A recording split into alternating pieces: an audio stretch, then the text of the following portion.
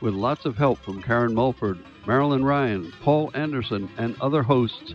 It all happens every Thursday night from 8 to 10 p.m. right here on Community Radio. That's WERU-FM 89.9 Blue Hill, 99.9 Bangor, and streaming online at WERU.org. We look forward to seeing you every Thursday.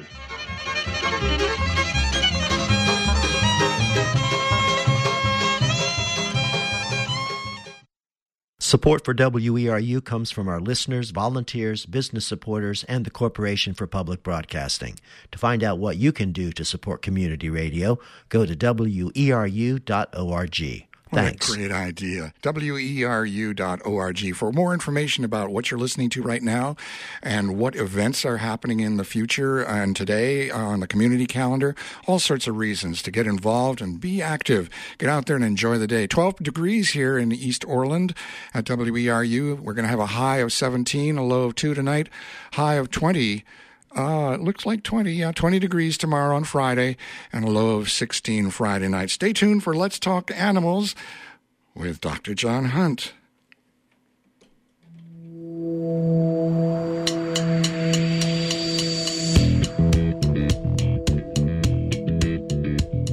Good morning. This is Let's Talk Animals, from aardvarks to zebras. Dr. John Hunt, your host. We are starting our third year, Let's Talk Animals. We finished up 2 years. I'm very excited about some of the things we're going to be talking about this year. Not only Birdsacre today, but next month, a show about the endangered bumblebee, dog bite prevention another month, even maybe lemurs in Madagascar. I got a connection there. Backyard farming, exotic animals, lots of things I have lined up. So stay tuned all year. Today, I have my guest is from the Stanwood Wildlife Sanctuary. Everyone knows that as Birdsacre. Mr. Grayson Richmond. Good morning, Grayson. Good morning. How are you doing? Good. Thank you for having me. Glad to have you. I want to start with a little story. Last winter, we found a little pine siskin in our backyard by our feeder that was injured, and we took it in, and being a veterinarian, I had the legal right to rehab it. So I got it back to reasonable health, but it was still injured. And we had to go on a trip. So we called Birdsacre, which is always the go-to for me over the years. And it's probably you, Grayson, that probably answered the phone and made an appointment. It was during winter hours, so you just come when you're needed. And you or someone met my wife with what we call him Frankie P. Frankie P for pine siskin. So Frankie P went over to Birdsacre and was assured that if he could be recover completely, he would fly away. If not, you'd keep him until he's a ripe old age. Yes. So I think that's one story that I have. I have many other stories with Stan Richmond, the former curator, I guess you call him. He's your father. Yes. Stan and I had been working together many years ago. He used to bring a lot of the wildlife animals because he was doing a lot more rehab back then than now. So it's really neat to see you, his son, here talking to us. So I want to remind my listeners that we are live, 207-469-0500. That's 207-469-0500. If you want to share any Birdsacre stories you've had, any experiences, or any questions you may have as we get along and talking. This is kind of an animal history show because Birdsacre, the wildlife sanctuary, is not only a place where animals are taken care of, but it's rich in history, especially the original person who lived at the homestead, Cordelia Stanwood. So first of all, Grayson, I want you to share with our listeners how you got here from there. Well, I start off by saying that I was born. Well, you only have an hour, so let's just fast forward. Well, the most of my early memories were at the sanctuary. I think I may have attended my first trustee meeting directly out of the hospital. So I've been around for a long time, seeing decades of the sanctuary. Of course, as you grow, you leave, and you come back if you're lucky. And I had the privilege of being able to get back to work at the sanctuary and take part in all the things that we do there. Did you go away to school?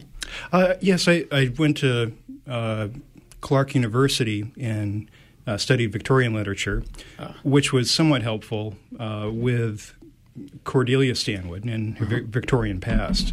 There was a little bit of a eye-opening there. Do you think that your major was influenced by your youth being involved with the sanctuary? Yes, the Victorian period is very interesting, and it's something that's disappearing the remnants of around our area. So Cordy's house became a focal point, something that those old houses and barns are disappearing left and right. And when we had the fire there years ago, it was very upsetting because you could easily see that house disappearing. It sort of blends into the landscape at this point, but with it disappearing, you would lose such a vital part of our history. So right after college, you came back home? Yes. And I wanted to do something outside, and one thing led to another. I'd always been at the sanctuary and started helping out, and you just get deeper and deeper into it and enjoy it more and more. It's like Darth Vader saying, it's your destiny. Very good, very good. I'm glad to have you here. So let's talk. First of all, I talked about Frankie P. Hope people will call in about their experiences. I'm going to jump around a little bit. I would like to talk a little bit about the rehab. On your website, you had excellent, really good guidelines as to what to do when you find a wild animal. Leave it alone, wait, put it near the nest, all those things. Human touch doesn't influence because birds can't smell, except for vultures can smell. But besides that, so those are excellent. So if any of you listeners need a review on what to do when you find an orphan or injured animal, look on this site, the Birdsacre site, and there's a little section you can click on, and it tells you. But then you used to or still do have animals that come into the sanctuary for rehab. Tell us a little bit about that. Yes. Well, I like to feel that we're part of a network, and you can, if you find an injured bird or if you find an orphan, the best thing to do with an orphan is obviously to put it back and wait and see if the parents are there. If the parents are there and the bird's healthy, let nature take its course. Of course, we have big hearts, and so that can be difficult sometimes to just trust, and we don't have time to sit there and watch to see if the parents are there. And our presence does cause the parents to be cautious and not come close. So there's a little bit of conflict there. But if you do find a bird and you feel like you need some help, you can check the Maine Inland Fisheries Wildlife page, and that gives you a list of rehabilitators near you. So we're geographically serving a niche. If you call from Bar Harbor, we might say that Ann Rivers, located in Town Hill, would be a geographical, easier destination to reach. There is Avian Haven, and there's a whole network of people. But if we're the closest, come to us. We're glad to be able to help in any way that we can. Are you a licensed rehab? Yes, you have to. You have to be licensed. Have to be licensed, and for birds, it's a double license. You have to be state and federally approved. Okay. And what does that entail, being a licensed? Hey, we're kind of go off on, but this is what Birdsacre has been known for, is taking in animals. So what does it take to be a licensed rehab? Just remember, to my listeners, is that when you do find a wild animal, you can try to rehab, but it's against the law. But also, you may not know all the right things, and a licensed rehab does. So what kind of things did you have to do to become licensed? Well, you could look on the Maine Inland Fisheries Wildlife page for criteria to be a rehabilitator. But you have to pass the test. You have to study and learn about the birds or mammals you want to care for, and take courses, do workshops.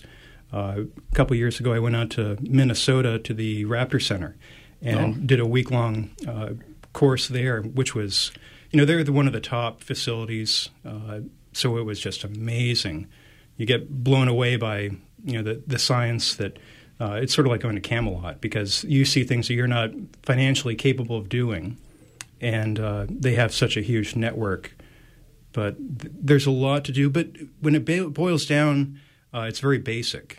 You need to have a lot of time. You need to have the right food and care, and be able to advise people. One of the biggest troubles that we have is to stop people, slow them down from bringing something in.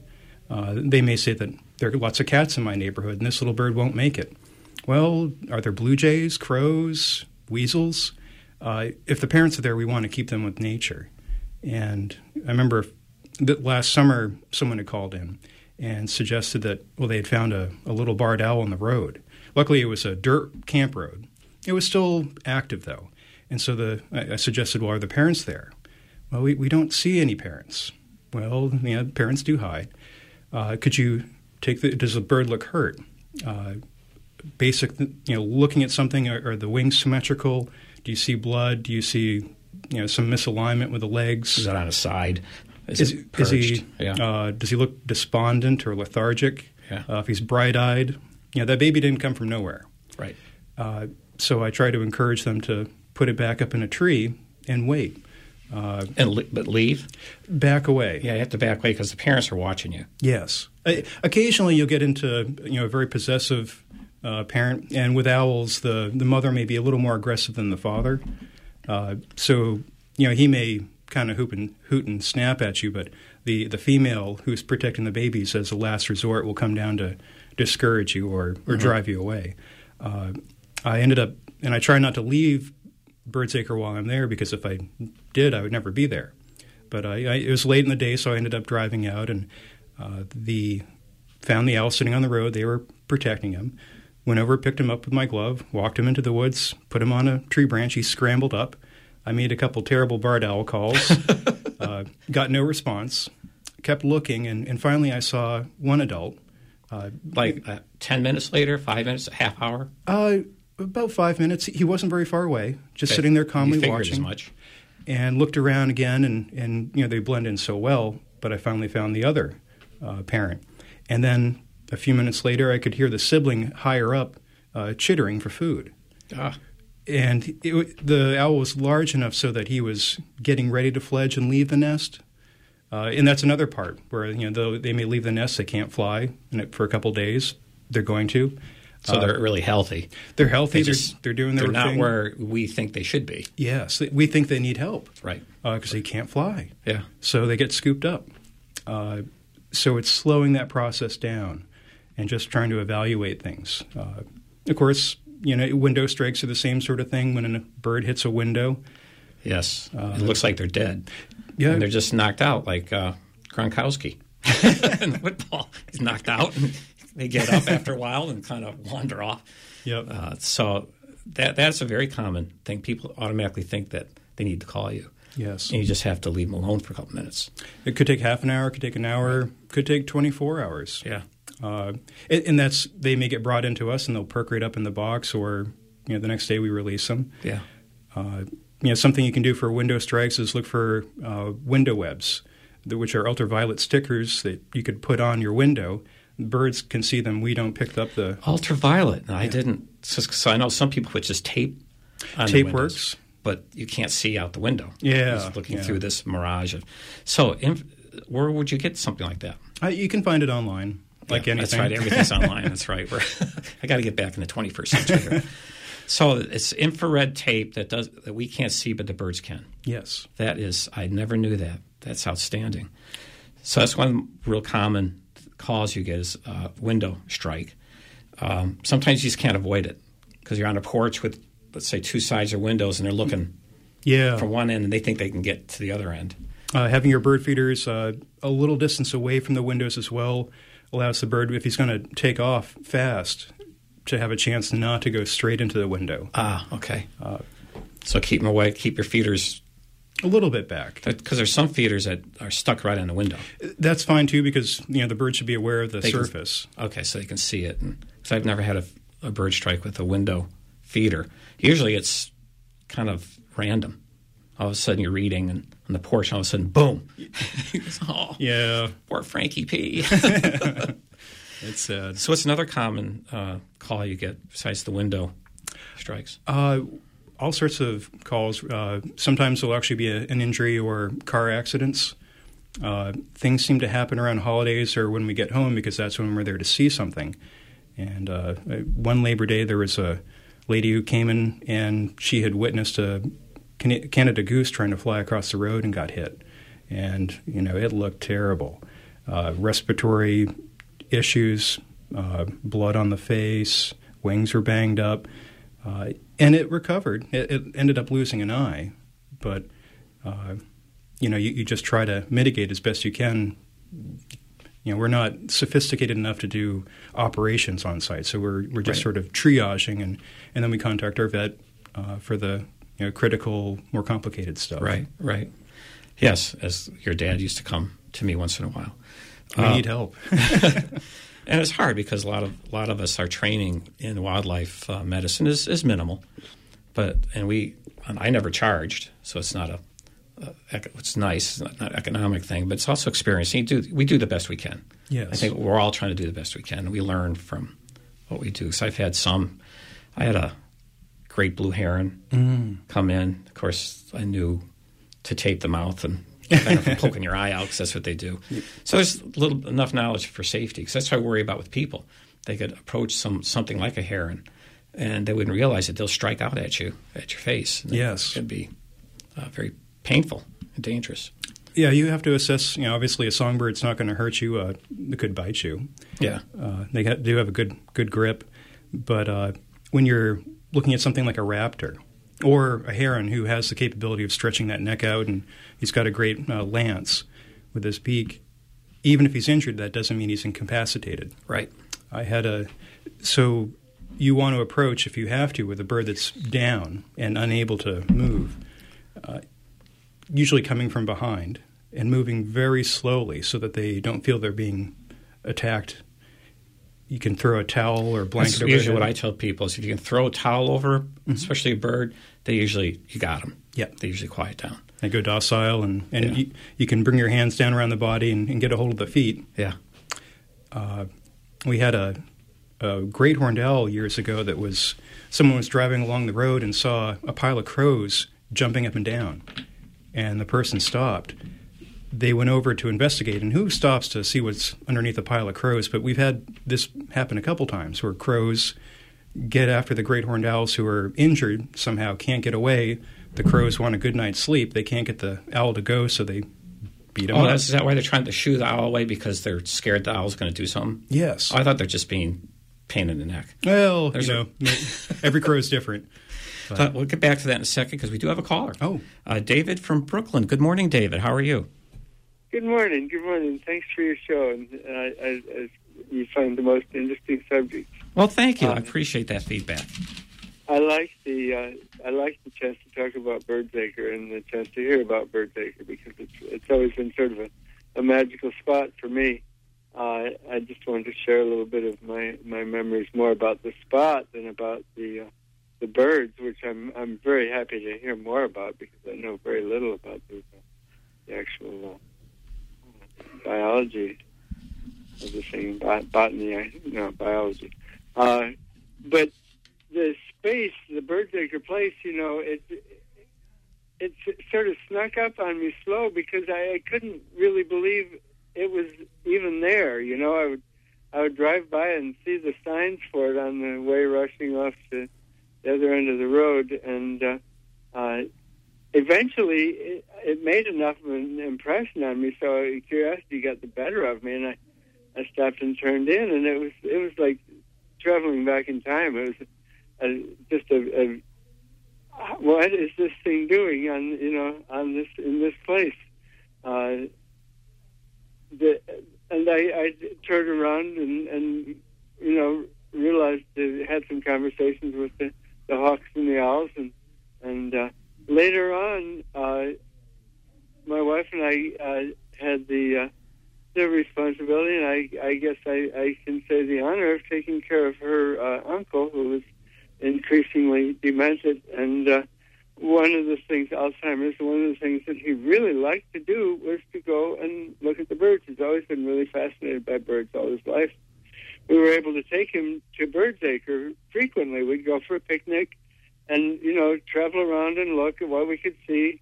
And he was always so tickled by the chance to get that close to nature, and it's it was just a great resource for us as a part of our community, and I wanted to thank you for furnishing that. I was aware of the big fire, and having just experienced the big fire myself, it can be very devastating. And I hope that things are put together again. The uncles moved on to other places, and I haven't been for a long time, but I'm glad to hear the show. So I'll just shut up. Thank you. It's a great story, because there's a lot of people don't realize it's there, but it's kind of a double-edged sword. You kind of don't want to be advertising so much, because then it'll change the nature, but then you want people to know it's there. Let's change. We talked about rehab. We can, at the end of the show, if we have more time, we can talk more about some of the rehab. So I want to talk about the history. This was originally Cordelia Stanwood was the person she was born there, wasn't she? Yes. And she grew up there. She's quite a life. Oh, yeah. She's an amazing. I was reading your website. It's just, tell us a little bit about how she got there, but the teaching, nervous breakdown, ornithologist, all that kind of. Tell us a little bit about Cordelia, because she's the person that really started this whole thing. Well, a lot of people think that Cordy, Cordy had started Birdsacre, but she didn't. There are two Birdsacres. Okay. There's a Birdsacre that the public knows today, which you have your public access, and you have the ability to see the birds up close. But the first Birdsacre was Cordy's home. She was born there in 1865, the year Lincoln was assassinated.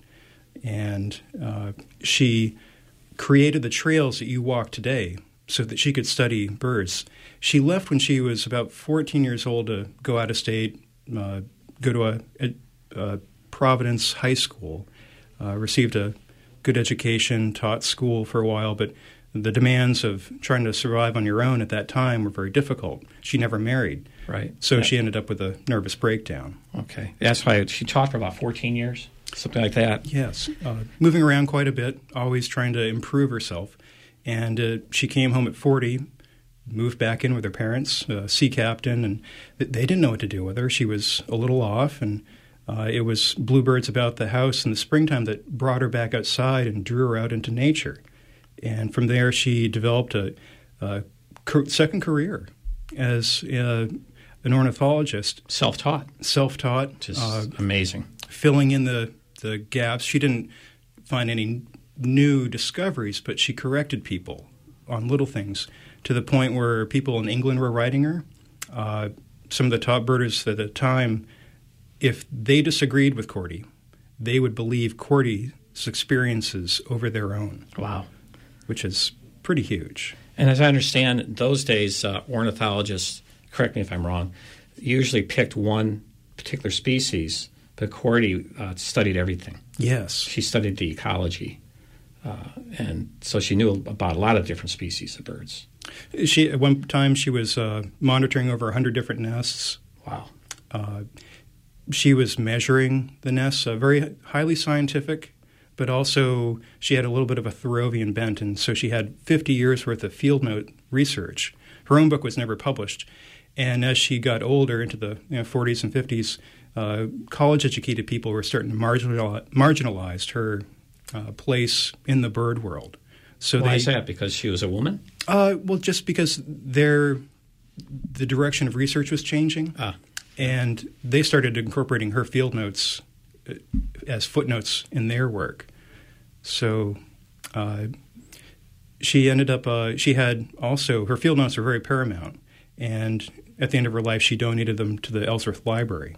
My grandfather happened to start a bird club, and somehow the two of those, the field notes and the bird club, connected. He thought that this is a great idea for a book, and spoke to her briefly before she passed away, and she said, "It's about time someone did something about me."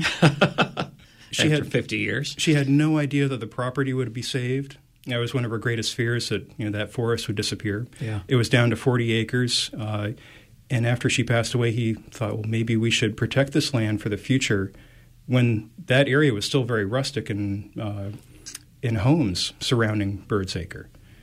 So there was a local banker in town who said, Chandler, if you go after that property, I'll personally back you. And didn't even require a loan, just gave him money. Wow. Chandler paid the money back, and he said, well, you're going to need to have a first-year startup fund. So let's turn this around again. So Birdsacre started with $0, was able to preserve the land. 200 acres now, right? 200. Okay. And we really recently acquired a little more land on the southwest side. Okay. And so we have a new trail network that's going to be developed. That's exciting. Yeah, it's beautiful back there. So your grandfather was the banker? He wasn't. You were related somehow to this how this got started. I'm the grandson of the founder. And the banker, Hervey Phillips, was a friend of my grandfather's. Oh, okay. Okay. So the first Birdsacre was just her home. Yes. And homestead. And later she, let's take a break. This is Let's Talk Animals, from aardvarks to zebras. Dr. John Hunt, your host at WERU 89.9. Please call for questions or sharing experiences. We're talking to Grayson Richmond from Birdsacre or the Stanwood Wildlife Sanctuary. So please call at 207-469-0500, 469-0500 if you have any questions, comments, stories. We're talking about a little bit about the history of Cordy Stanwood. She was a 50 years an amazing naturalist, mainly birds, ornithologist. But then when did she take up photography? Because that became around 1916. So that was pretty early then. So she did a lot of picture taking while she was doing her studies. Yes, sort of like John Audubon. She would take birds out of their nests, back to her house, photograph them, then take them back to the nest. Yeah. Not quite the thing you'd want to do, but she wanted to. She was curious and investigative. She used her her inheritance from her aunt back in 1916 to purchase a Kodak Eastman No. 5 box camera, fit for film, but she asked Frank Chapman, a leading ornithologist at the time, and he said, pick up this camera. She sent him money. He sent her a camera. Wow. But don't go film, go glass. So she used 5x7 glass plates, and she was able to capture really intimate images of a warbler feeding a moth to its babies. You know, it's just... Jeez. It's just really... And she developed them herself, too. Yes. Wow. There were over 600 glass plates, which she, at the end of her life, donated to the Acadia National Park. And they treasured them so much they put them in this closet. It escaped the fire of 47. And then someone opened up the closet in the 80s and said, well, geez, these should go back to Birdsacre. So we were able to receive this completely intact ornithological glass plate collection with some old historic homes. She would also write to House Beautiful. She was writing with 20 different magazines. Wow. Bird stories, but also local stories of houses and homes. And so we have a kind of an interesting collection. We have another caller. Oh, wonderful. Corey from Islesboro. Good morning, Corey. How are you? Good morning. Actually, Islesburg. Islesburg. Okay. Yep. My apologies. Well, I was going back to thinking about injured birds, and we came upon an injured barred owl along the road one time, and we called another, this was in southern Maine, and we called another rehabilitation center, and unfortunately the bird didn't make it. It was a car strike. And what that person at that facility had told us was that often with the owls, they are going for rodents that are running around the side of the road after food scraps that people are throwing out, like fruit and so on. Seems to be a big cause. And so that really made an impression on us, and we've changed our behavior and Good. no longer throw our banana peels and apple cores and things like that out onto the side of the road to hopefully avoid something like that again. It was pretty disturbing to come upon, and we saw the bird, come upon it, and it was really bloody. And yeah, it's not fun to come upon a bird like that in that position. So I just wanted to share that experience, and maybe someone else will change their behavior and help another owl survive it. Thanks. Well, that's a wonderful comment. It is very important not to be baiting birds on the side of the road, drawing a natural food source in. Those are usually the young owls, the weak owls that are excluded from the best choice sites out in the forest or fields by other owls. The young and old weak ones get pushed to the worst sites. And so they end up, the road is a wonderful air flyway. Unfortunately, it's a place for cars too. And they often do get hit. Roadkill is another issue. If you saw roadkill and you moved it off the road a little bit into the woods, that protects owls from going down to feed on it, crows, eagles, other mammals. So that can be a very big issue as well. Only if it's safe. I have to do that. Before we talk to Frank from Lemoyne, just wanted to add that this. I always thought if I threw I'm admitting my. Corey's got a good point here, because I would throw an apple core out thinking it's biodegradable. Well, it is, but now I'm thinking too. I'm baiting animals that could get hit. So Corey, thank you very much for changing me. You changed me and my habits. So no more biodegradable out the window. It's going to be in the bag and let the car smell like a banana. Who cares? So we have Frank from Lemoyne. Hello, Frank. Hi. How are you? Good. It's funny, we were just talking, me and a buddy were just talking about Birdsaker yesterday, because his grandmother used to hang out with the woman there that you were talking about, I believe. Anyways, how big is Birdsaker? I know that I heard that the Frenchman's Bay Conservancy, I think, or somebody did, kicked in some money and you bought more property that's going to join the Jordan Farm and be one big corridor all the way from Birdsaker down to the river. Is that correct? Yes, it's a wonderful opportunity. Essentially, High Street, Birdsaker exists between High Street and the Bayside Road. Yes. We're basically hemmed in by development. Yes. But Birdsaker is a pretty quiet spot. You're right. For some reason, all the years I've lived around here, I've only been there like one time, which is kind of, anyways. How do you raise? I mean, what's your fundraising situation here? I mean, most people, since we're in the state of the nonprofit, we have lots of people that send you mailing all the time looking for money, which I donate to stuff like Frenchman's Bacon, other wonderful land-based things. Well, I'm not patting myself in the back. I'm asking you, why don't you all send out stuff? Well, if you would like to receive our annual letter, you could visit Birdsaker again, or send us an email, birdsaker@hotmail.com. What we do is we send out an annual letter to let you know what we've done throughout the year, and we also have a donation box on site, and those are our two means of trying to fund what we do. Yeah, but you mentioned, which I think is a good philosophy. You're not trying to suck everybody heading for Acadia National Park in there and turn it into a Disney World of the bird world of down East Maine, which I agree with. I think that's a bad idea, and that was your philosophy too. I heard you said that a while ago. You like the way you like some funding, but you don't want to turn it into ride the Ferris wheel with the birds. No way, right? I agree with you, Frank. It's really kept its.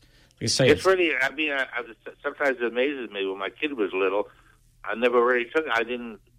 It doesn't stand out very well. Let's put it that way. We like to blend in. We've resisted the idea of trying to grow. Maybe you ought to open a restaurant out front or an oil change. All right, I'm going to hang up. Okay, Frank, thank you. We have another caller, Connie from Frankfort. Good morning, Connie. Hi, John. This is Connie, and I've been on your show before, but I did have a few nice things to say about Birdsaker. I've been there over the years with groups of kids from schools I worked at. And one time I was there, I won a copy of the 6 or 5 little chickadees. Yes. And I was able to modify that just a little bit to use with some readers that were having difficulty, and they enjoyed it. Oh, wonderful. And the other thing was that I always appreciate that spot because it's so close to in town and easy to get to. But once you get there, you feel like you're out in the woods. And so it's just I just have appreciated the spot, and also looking around the house and hearing more about Cordy. So this is just a complimentary call. Oh, well, thank you. Thank you, Connie. Yes, homing pigeons, right? Yeah. Yeah, that was a great show. We had a good time. A lot of people trying to figure out that math problem. Thank you, Connie. So funding. You have Cordy Day. Is that a fundraiser, or that's just something to celebrate Cordy? It's something to celebrate Cordy, and it's a way for us to thank the community for supporting us. So we have a barbecue at noontime. We have a little music, maybe a treasure hunt or a scavenger hunt for the kids, and bring out some of the educational birds for them to be able to meet the public. It's a little different to have a bird close to you instead of having it within its enclosure. There's that proximity causes people to, a little intimacy to develop, and a little bit of you want to be on your best behavior, not to upset the bird. But it's something we do every year, and it's based on the year Cordy's birthday. August 1st, is it? Well, it's not sure. We don't know. She was born so close to midnight between July and August. Oh, I read that. Yeah. So every year we try to pick the Saturday that's closest to either the end of July or the beginning of August. I did, reading the history, there's a lot of community volunteers, community support when the house burned in 2014, the fire. Is that the beginning of the Birdsacre Phoenix Fund? Yes. And can you tell us about that? Tell us about the fire. It was awful. It was an arson, right? Tell us about that. Yes. It was mind-numbing. And surreal. You don't realize what's happening. You don't believe it. And when I got the call that the house is on fire, you race over and you're helpless, sitting in a snowbank outside watching and thinking about the treasures inside that are about to vanish forever. And the fire department was amazing. They saved the building. They saved the treasures. But her room was hit hard, I understand. Yes, her room was essentially gutted. Wow. And it was completely charred. Very strange things happened in there.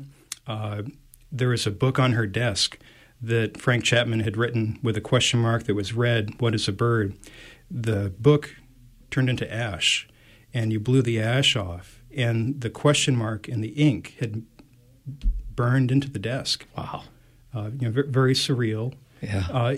Yet we were still able to save a lot of items from her room. Her field notes survived, and they were in that room.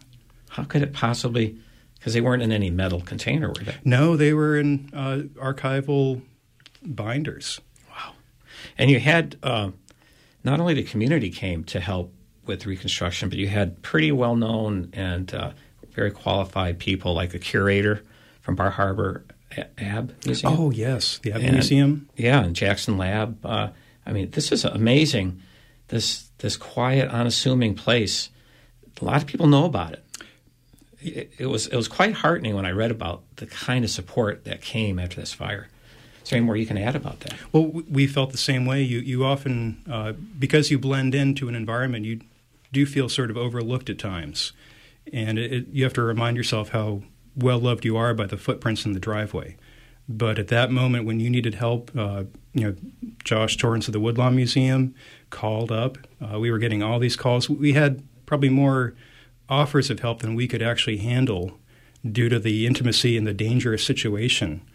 Every step you took in that house at that time was over broken glass, ashes, and artifacts. So you didn't know if you were stepping on something and causing more damage. It was cold.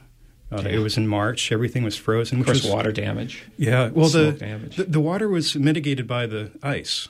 Oh, okay. So that kind of helped prevent the soaking in. Yeah, you chip out the ice, and the house. But then the house is entirely black. You have to hand scrub every inch of a house to clean it. So how does it look today? It looks great. Good. Yeah. We still have to do a little wallpapering. So if anyone loves wallpapering, I don't know who. Must be someone out there. But don't look at me, Grayson. I'll get all screwed up. Is the Phoenix Fund still going because there's more work to be done on the house? Yes, the Phoenix Fund is part of the Bangor Savings Bank. So if anyone would like to donate, they could either donate to Birdsacre, the mailbox, P.O. Box 485, which you could find on our website, but also just sending it down to the Bangor Savings Birdsacre, care of the Phoenix Fund. And there is more to do with the restoration efforts. Every year we get closer to completion, but the house is open now. It is open to the public? Yes. Okay. Because it was opened for years until this fire came, which is the neat thing about Birdsacre is that we have this historic house, a homestead, which represents the 1800s, as well as a fantastic nature conservancy in terms of trails and stuff. Hopefully we'll get time to talk about that. And, of course, your rehab and animals. Besides the donations, private donations in the Phoenix Fund, that's basically how you're surviving? Yes. So you must have some really dedicated people that donate regularly. We depend, and it doesn't matter how much you send. Everything matters. And 100% goes to the organization. Yeah, that's nice. That's nice to know, because sometimes it doesn't happen. No, I mean, I work a second job to be able to stay there and do what I want to do. And our goal is always to be able to fulfill what we do as best we can. So I see a lot of room for improvement. It's just trying to get there and maintain what we are, simple and intimate. And you have groups like Scouts and schools. I know one school had to do with the tri-level deck on the Nature Center, the Knowlton School, second grade, did something about, what's that about? Well, if you have a problem and you need an inventive solution, you just ask a kid. That's true. That's true. You know, we were building the Nature Center. We wondered how to best make a back deck and make it handicap accessible, interesting. When you're back there, it feels like you're up in the trees. Mm-hmm. And they came up with this wonderful idea. That's amazing. And tell me a little bit about the Master Gardener Volunteers. Who are they? Well, they're a local organization, and they do a lot of site work within Hancock County. And they were instrumental in creating the boardwalk out back behind the Nature Center, which is a sort of a quick survey. It's the microcosm of the macrocosm. So you can see what Birdsacre is in a very short walk through a couple different types of ecosystems. And they take care of that, or took care of that area, and also other spots around the sanctuary. Other organizations have been very generous in coming in and helping clear trails or do little projects.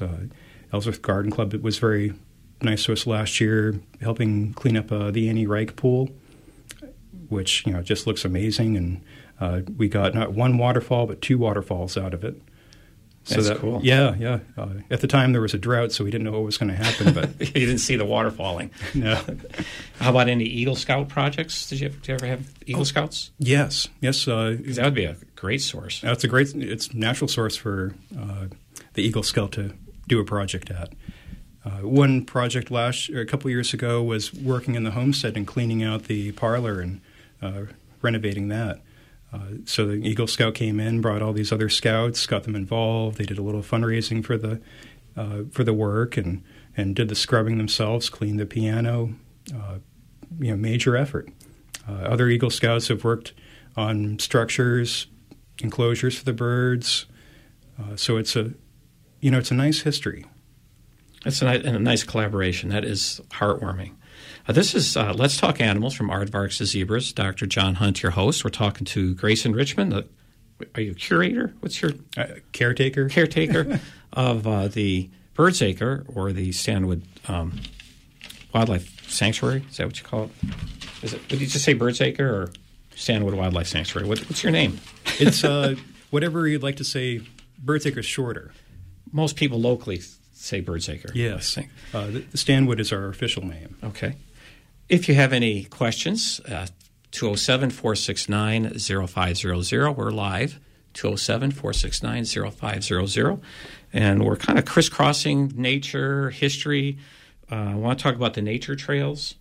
You have 200 acres. Now, how many acres is the new parcel? Well, it's we've had a couple different additions in the past decade or so, and just a couple acres up to 6 on the backside. And, it encompasses this beautiful ravine, and there are these moss beds. You feel like you're off in another planet. Like a primordial. Well, people do occasionally get lost out there. But let's not talk about that. Rest assured, you can find your way back to Ellsworth. Yes. Just keep walking. Yeah, you'll get to an apartment or something. How much land from the edge of Bird's Acre how much more land is there out there? If you had a billionaire come and just say, we'll just buy. I think things starting to encroach upon you? We are pretty much surrounded. If you were to walk towards the new Jackson Lab facility, the old Lowe's plant, you walk up towards Herpel Pond, you keep walking a little bit onto trails we're working on creating, and out of the woods you come across a large concrete wall, which creates the elevation for the parking lot in that facility. But that's it. Or if you walk out in the backside past Harriet Pond and you keep walking on the White Trail, you'll come across the Ellsworth wastewater treatment plant. Oh. So all of a sudden you see beautiful green and this nice new building, so that you get this sense of, here's civilization, here's undeveloped nature, and how precious that is. Yeah. Because you can you will be out there and you won't hear modern sounds.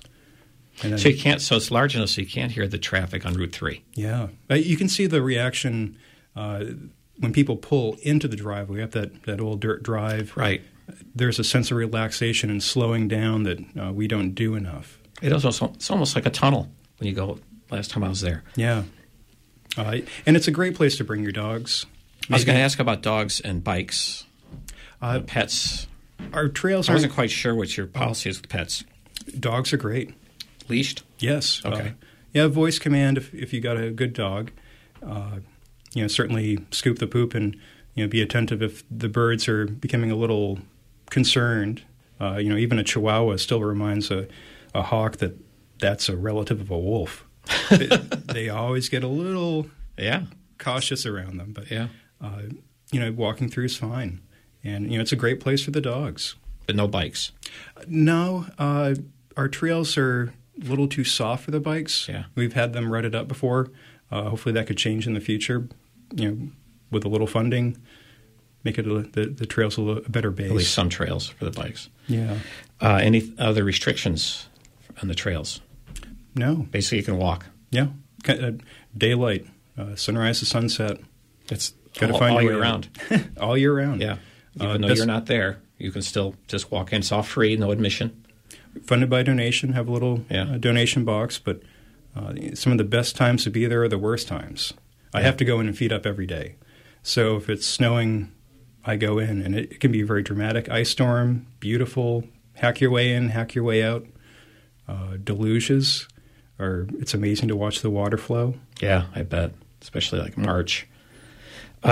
So I want to get to the trails, but I'll divert a little bit to the number. You have a number of animals that are permanent residents because they can't be released. Yes. And they are in structures that are near the house, right? How many do you have now? Who do you have? And kind of what's the dynamic of that? Well, roughly 24. Just like lot. Your birth, it is a lot. It's a lot to care for and a lot to feed. They're sort of resembling or representative of the rehabilitation program. Not that we're trying to collect something, but these are the birds that were brought to us that were not able to be released but are healthy enough to survive and could lead a second life in a different way. There is a restriction on numbers that you cannot possess more than 4 species, 4 individuals of a species. Of one species, because you can't have 4 barred owls or right. 4 owls. You can have 4 barred owls, but years back, back in the 80s, we might have had 6, or more. And one of the benefits of that is you see not only different injuries, but also you see that an owl is not just an owl. There are individual features to each owl. You can see them in the eyes, in the way they posture, how they hold their feathers. Each one becomes its own special character. And they can live 20, 25 years? Yeah, 25, 30. Just like us, we don't know, but they can live quite a long time. The larger you are, the longer you might be able to live in the owl world. So the cute owls usually steal our heart and go away faster than we would wish. The larger owls, the great horns, can live a very long time. And, what you see today, people just see what is there. My experiences, I have decades of birds that I've known that have been there through time. And there's a great horned owl that was brought to us the year after I was born, back in 1976. It's not Stinky, is it? No. Stinky's another story. No, Stinky's, this was Thor. And she was our matriarch for a number of years. You remember Thor in your childhood? Oh, vividly. Oh, wow. That's cool. Terrifyingly. She was impressive. Even as an adult, I respected her. But you see a lot of interaction between the individual birds as well. They may not do much, and then suddenly they do something, and it's very significant. So you see seasonal patterns. Do you keep similar species in one? Yes, and individuals. I hate to use the word cage, but well, we had Netta was a one-eyed great horned owl, very docile, gentle, and sweet. Everybody loved her. So we tried moving her over to Thor's house, 2 great horned owls. Well, Thor didn't like her, so she had to go back. It didn't take long for you to find out that Thor didn't like her? No. You either get along with Thor or you don't. There was a great horned owl that was brought to us trying to find a home. And so this owl fell out of her nest in Massachusetts and broke her shoulder. Never knew how to fly. And so after getting the paperwork, she was brought up, and we put her in the house. And she was a very aggressive baby, great horned owl. Thor looks at her, new owl in my house. She hops down off her perch and starts hooting at her, focusing directly on the baby, and starts walking over to her. Whoa. So I grabbed this little bamboo rake thinking, well, I may have to intercede. The baby hunkers down and gets very quiet, and its eyes get very large. And Thor continuously is hooting and walking very slowly over to the baby. She gets right up onto the baby, and her mouth opens up, and she grabs the feathers on the baby's head. And there's this pause. Everybody's holding their breath. And then she starts preening the feathers. And the two of them were a mother-daughter foster relationship. Wow. And as Thor got older and the baby became more assertive, she never challenged Thor. Thor was always in charge, no matter how low she went down on her perching pole. Jeez. That is amazing. So who do you have? Do you have owls, hawks? Great horned owls, barred owls, saw-whet owls, red-tailed hawks, broad-wing hawks, little merlin. We have some Canada geese. There's always a goose. How about turkeys? Any turkeys? No turkeys. I guess turkeys are on the dinner table if they get hurt. Well, not our dinner table. Yeah. Okay. But and you have to be careful. You don't want to collect. You want to get good individuals that have an educational benefit, which is difficult at times to make a decision. But there's only so much you can care for because everybody needs a house. Yeah. And those houses have guidelines, and they need to be a certain size and a certain expense. We have we do have turkey vultures. Oh, you do? Yeah. And we recently received a imprinted turkey vulture and an imprinted black vulture. And these guys are very strange because they were imprinted at an early age. They think they're people, and they can't recognize or interact with their species naturally. This actually happened to a barred owl in Blue Hill once, and the lady thought when he grew up he wanted to mate, so he chose a human, thinking he was a human. The girl loved it that there was this owl outside her house every day, her totem bird, until she tried to have a boy over for a dinner date. That owl recognized competition, and he would shut that down. He flew and drove the boy back in the car. She could never get a date. It had to be removed eventually because he gets into trouble. Wow. But didn't know owls could do that. Well, at a young age, it doesn't. There's a timeline. It doesn't happen often, but imprinting is different than taming or habituation. But yeah. Well, besides the the trails. We have about 5 minutes left. So whoever wants to call at 469-0500, call now because we only have a couple more minutes. Your dad developed in 1997 Woodland Gardens for handicap. Tell us a little bit about that. Yes. Well, that is down back behind the Nature Center, and it has the boardwalk that runs through it, and behind that is a crushed stone path. So it's a more expansive, handicap-accessible path that offers a little more time in the woods and different terrain, but it shows different features in different 5 habitats. Yes. Okay, and there's a boardwalk there for easy access. I think that is fabulous. Oh, it's great for everybody because the kind of trails that are out in Maine woods, you can't. If you have difficulty walking or you're in a wheelchair, you can't do it. It's almost impossible. Even if you are taking small steps and you're getting older, there are railings on both sides. There are benches within the boardwalk, so it's a great place to get exercise. And also, you have not only the homestead, but you also have a nature center. Yes. And where's that located? Down through the orchard. Everything's very close in proximity to the parking lot. So, the most common question is, where's the bathroom? That's where it is. Yep. Instead of pointing to a tree.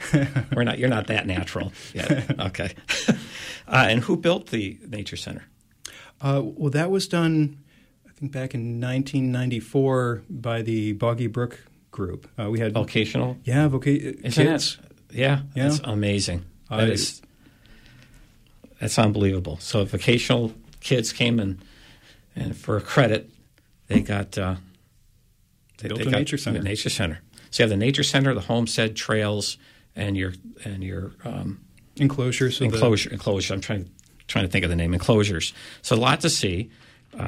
Your trails there's a lot of them. I think we're going to have time to go over them, but things like there's a pontoon on a bog, Stevenson Pontoon Bog Walkway, yes. Apple Orchard, Pinkham Path. Is that for handicap as well? Yes. Okay. Queen Throne. Got 2 minutes. Can you just give us a little bit about some of the nature trails? Got 1 minute to do that. Well, Cordy was able to interconnect her trails so she could hop from one spot to the next to be able to study the birds quickly. And these favorite spots are along the trail. So the Queen's Throne was one of her favorites. A large rock with this great white pine growing out of it, where she'd go and listen to the hermit thrushes in the evening. And it's a wonderful place because there's a variety of ways you can walk the trails. You never have to walk it in the same direction or use the same paths. You can hopscotch all over the place. Yeah, they're all intertwined and looped, and so you can kind of go from one trail to the next. Yeah. All that, there's a nice map. Go to the website. Go to Birdsacre. Don't go to the website. Just the website. That doesn't count. That doesn't count, guys. So go to Birdsacre. Enjoy the history, the nature, the woods, the animals. Say hi to Grayson because he's going to be there. Grayson Richmond from Birdsacre. It's been a real pleasure. It's just an outstanding little pearl that we have in Ellsworth. I think that's just a wonderful thing. Keep it up. Well, thank you very much. Thank you very much. I appreciate it. And this is Dr. John Hunt for Let's Talk Animals from Aardvarks to Zebras. We'll see you next month. I think we're going to talk about endangered bumblebees. Be kind of interesting. So please enjoy your pet and don't forget to give them a hug.